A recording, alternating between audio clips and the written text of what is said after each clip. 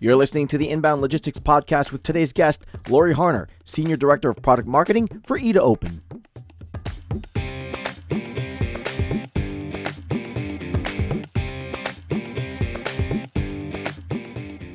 The more complex a supply chain, the more moving parts there are to monitor, and that generates a lot of data.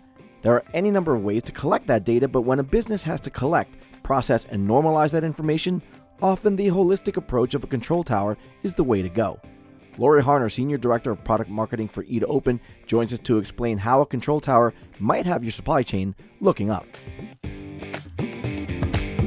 Joining me today is Lori Harner, Senior Director of Product Marketing for E2Open. Lori, welcome and thank you for joining the Inbound Logistics Podcast today. Thank you for having me. I'm excited to be here. It's great to have you.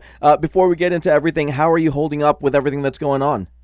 Doing pretty well. I live here in lovely Colorado, so I'm able to get outside a lot, get away from the house a little bit, although it is very, very different times we're living in right now, hanging in there and between work and doing some hikes and some walking, I'm getting my exercise in at the same time, so it's good. Good. We're expecting a little bit of snow here today, so should be interesting. But in the meantime, Lori, could you introduce yourself to our audience? Give us a little bit about your background, what you've done in the industry, and what you're currently doing with E2Open today. Sure. So I started my software journey about 20 years ago now, so I'm dating myself a little bit, but I started in with a small ERP company that was acquired by Microsoft. So I spent about 9 years at Microsoft in the Business Solutions division, focusing on ERP and CRM applications. And about 10 years ago, I entered the world of supply chain, where that brought me to where I'm at today at E2Open. And at E2Open, I am focusing on a variety of different suites, from supply management to collaborative manufacturing to the E2Net platform, and then also control tower capabilities. Oh, great. And that's a perfect segue into what we're going to talk about today, because we want to find out about control towers. So if you could, can you explain regarding the supply chain what a control tower is and why you would even need one? Sure. So that's a great question, because there are so many definitions of control tower in the market today. Some are positioned as analytic overlays, where you will have an overlay that's kind of managing and orchestrating sub-control tower capabilities, such as planning, logistics, procurement.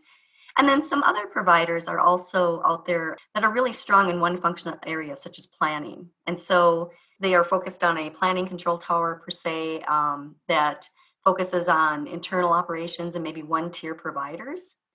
And both of these can be helpful to clients in their control tower journey. However, it doesn't get them very far when it comes to staying agile and resilient. And so to actually have the agility and resiliency does not really call for a new piece of software called a control tower, but instead it should be part of a single operating platform that can run the end-to-end operations and business processes in a company, powered by that real-time data from a multi-tier network, and then also enabling internal and external parties to understand exceptions that are caused by the disruption, to collaborate on those decisions, to make the best possible, most optimal decision, to monitor performance, and then to learn from next time. And so again, more of a holistic approach than perhaps an analytic overlay or even, a one side of the equation type provider. I've always said that it's hard to solve a problem, right, with only one side of the equation. Sure. So looking for more of a holistic approach when clients are evaluating control tower capabilities. Okay. Now, if a company chooses not to use a control tower, are there alternatives that they can explore? And if there are alternatives, what are some of the disadvantages if they chose to go that route? Yeah, so I think there's I break it down into 4 functional components when evaluating control tower solutions and capabilities. And I usually tell clients to look for these 4 fundamentals when evaluating control towers. One is a multi-enterprise network, really is at the core, that can pull data from any tier, any function, or any ecosystem. And what I mean by that is any tier, meaning maybe a tier 1, tier 2, or tier 3 supplier when needed, any function across internal and external business processes, or any ecosystem, may it be supplier ecosystem, logistics, channel, etc., and then use that data within the applications. And the number 2 point is when you're looking at data, Look for decision grade data that can immediately be used across all of your applications. And so what I mean by that is data that is coming in from disparate systems, or it could be coming in from unstructured sources or structured sources, needs to be normalized so that it can be put up to decision grade so that it can be used across the application. So normalized, brought in, normalized, and then being used within the application.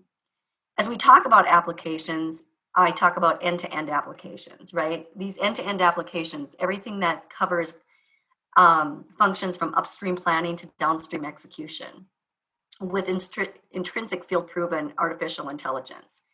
Also, on the topic of artificial intelligence, when clients are evaluating vendors that have AI or have purchased perhaps an AI company and now say, well, we have AI, I challenge those clients as they're looking for control tower capabilities and artificial intelligence comes up in the conversation to talk about field-proven use cases, right? To have those field-proven use cases where the vendor can display how they're utilizing artificial intelligence and how they're helping other businesses along the lines, and for how long have they been helping businesses with artificial intelligent applications.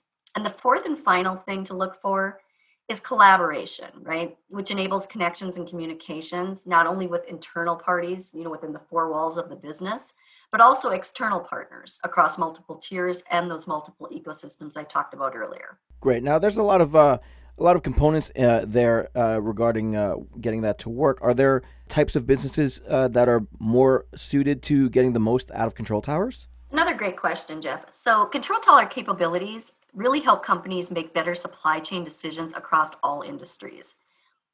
When we're evaluating or talking to customers, we look at the larger the business, really the more extended their supply chain, the more diverse their partner network may be, and the more regulated and the industry or products may be. And this internally just shortens their planning timeframes, all of these components put together. So all factors come into play when evaluating control tower capabilities. So in short, to your answer, is any business that experiences supply chain disruption and wants fast, accurate, and predictive resolutions that benefit not only internal, but all parties that they're dealing with, all parties, all functions, and all ecosystems are good candidates for control tower capabilities. With the supply and value chain, what problematic parts of those particular chains can be smoothed out if businesses choose to adopt control towers? Yeah, so two problematic areas really come to mind. One is gaining end-to-end visibility from downstream, upstream, and logistic ecosystem partners, and then using that data, number two, to make decisions, right, and orchestrate those end-to-end processes across all parties. While control tower initiatives often start in one functional area like planning or logistics or procurement, the key is the ability to really connect any and all supply chain processes. So not just one area, one function, or one ecosystem.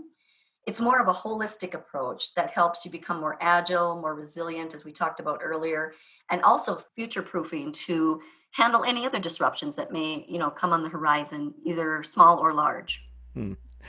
Speaking of disruptions, we're currently in a massive global disruption, and one of the things that we're seeing is this sudden increase in product demand, particularly in e-commerce. Can control towers assist in a time like the one that we're currently in? Absolutely. And again, I go back to this central premise of having one operating platform. So having all of the applications and all of the inputs and all the data on one operating platform, bringing together all that data, you need to see what's happening combined with the applications and that artificial intelligence and prescriptive analytics necessary to understand what does the disruption mean to the business, a system that can recommend the best course of action, put those decisions into effect, and most importantly, learn for next time, right? So that we know what we did with our inventory position in this particular circumstance, and we go ahead and we make the best and most optimal decision moving forward. A lot of fascinating information there. Lori, where can the audience go for more information about control towers and about E2open in general? Right. So the path or the URL they can go to is the bit.ly/control tower capabilities, or just visit e2open.com. we have a lot of information out on our website that can also help guide customers as they're going through their control tower capability journey. Fantastic. Lori Harner, thank you so much for your time. Best of luck to you and to EDA Open. And, of course, continue to stay safe out there, okay? Thank you. You too, Jeff. Inbound Logistics Magazine is the information leader in supply chain and logistics management. Start your free print and digital subscription today by visiting bit.ly/getil. That's bit.ly/get_IL and stay ahead of the 3PL game.